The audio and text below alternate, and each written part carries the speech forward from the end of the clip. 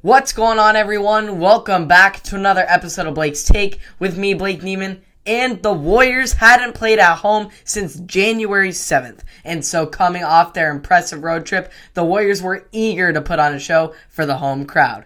In their highly anticipated return to their home hardwood, both the boys and girls teams took care of business against some competitive conference opponents in the State Eagles.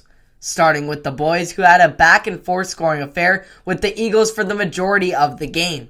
But then the Warriors would ramp it up in the fourth quarter on both sides of the ball to take the lead and distance themselves away from the Eagles on a 20-1-5 run en route to a 57-42 victory. The key to the Warriors' success was shutting down the Eagles' most lethal offensive threat in Jacob Axmaker, who coming into the game was averaging a whopping 25 points per game. The Warriors locked in on Axmaker and held him to just 16 points in total on the night and no points at all during their Warriors' impressive fourth quarter stretch. Offensively, Ty May led the way with a game-high 23 points, with many of those coming on crucial free throws down the stretch.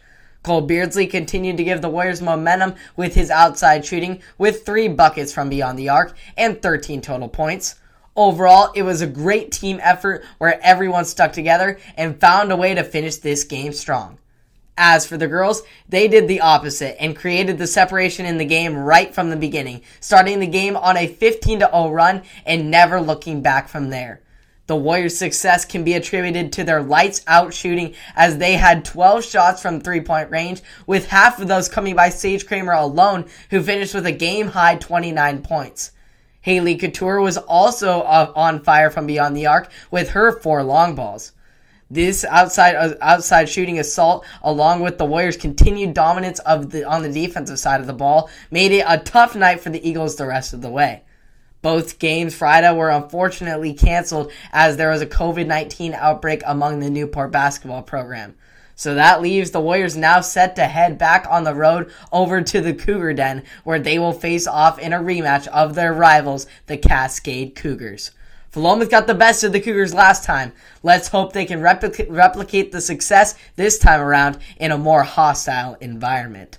We'll see how they do. Wish them the best of the luck to all of our Warriors on the road. They're going to need it in such an amazing, impactful game with some of the best teams in the state in the Cougars and the Warriors. It should be a great one, and I'm excited to see how it turns out. And I'll keep you updated on that game and many more here on Apple Podcasts, Spotify, and or YouTube. I hope you all enjoyed. You can subscribe and like to stay up to date, and I'll see you all in the next one. Have a great day.